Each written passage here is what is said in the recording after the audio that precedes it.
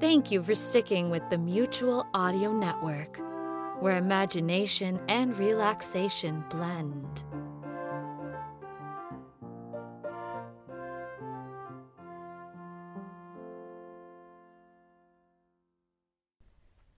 The following audio drama is rated G for general audience. Even your grandmother can watch it with you. It's time once again for America's favorite show, The Radio Adventures of Dr. Floyd, brought to you by drfloyd.com. This is downtown Saddle River City, home to two very famous attractions, the world's largest ball of earwax and the world's most brilliant scientist, Dr. Floyd. Hello, young whippersnappers! Over 40 million people come to visit this attraction every year. Boy, am I popular! The earwax, not you, Dr. Floyd. Oh, I see. Well, it is pretty impressive. Though not as impressive as a ball of wax, Dr. Floyd is impressive for the number of very famous inventions he's created over the course of his entire life.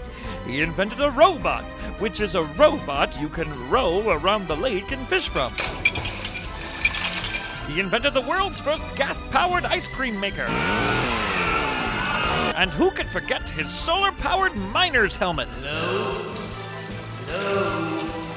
I'm trapped in this mine. I can't see anything. Today we find Dr. Floyd deep in his secret laboratory in the middle of Saddle River's Grand Central Station, working hard on yet another brilliant invention. His protege, Dr. Grant, has just returned to the lab with Chips, their faithful robot companion. Hey, Dr. Floyd, I'm back. I brought Chips with me. Oh, those will be wonderful for the party. We'd better mix up a nice dip to go along with them. No, Dr. Floyd, I brought Chips, our faithful robot companion.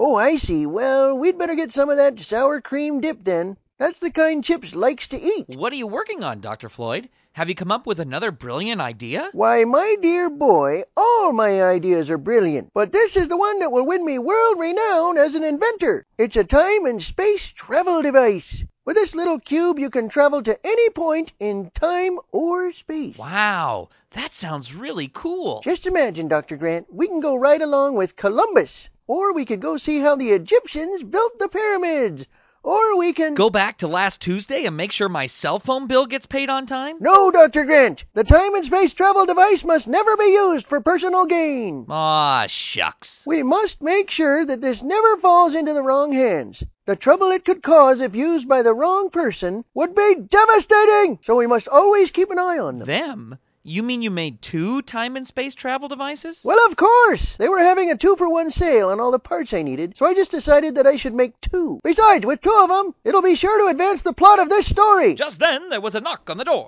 Our heroes opened the door only to find two of Saddle River's finest Girl Scouts standing there with several boxes of Girl Scout cookies. However, unbeknownst to our heroes, these were no ordinary Girl Scouts. These were evil fiends in disguise. They were none other than evil Dr. Steve, Dr. Floyd's arch-nemesis, and his assistant, Frigid. Oh, good afternoon, gentlemen.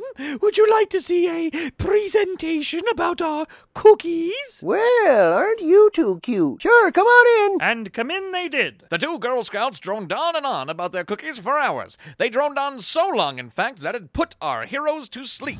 As soon as they were all sleeping soundly, the two evil fiends dropped their disguises. Now's our chance, Fidget. Quick, grab the time and space travel device. In a flash, they had one of the time and space travel devices in their malicious hands and were streaking towards the door while our heroes continued on in their slumber.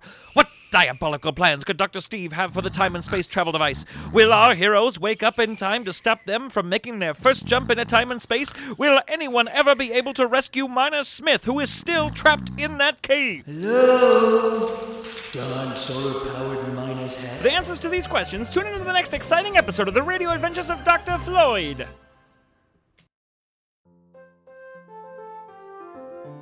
The Mutual Audio Network.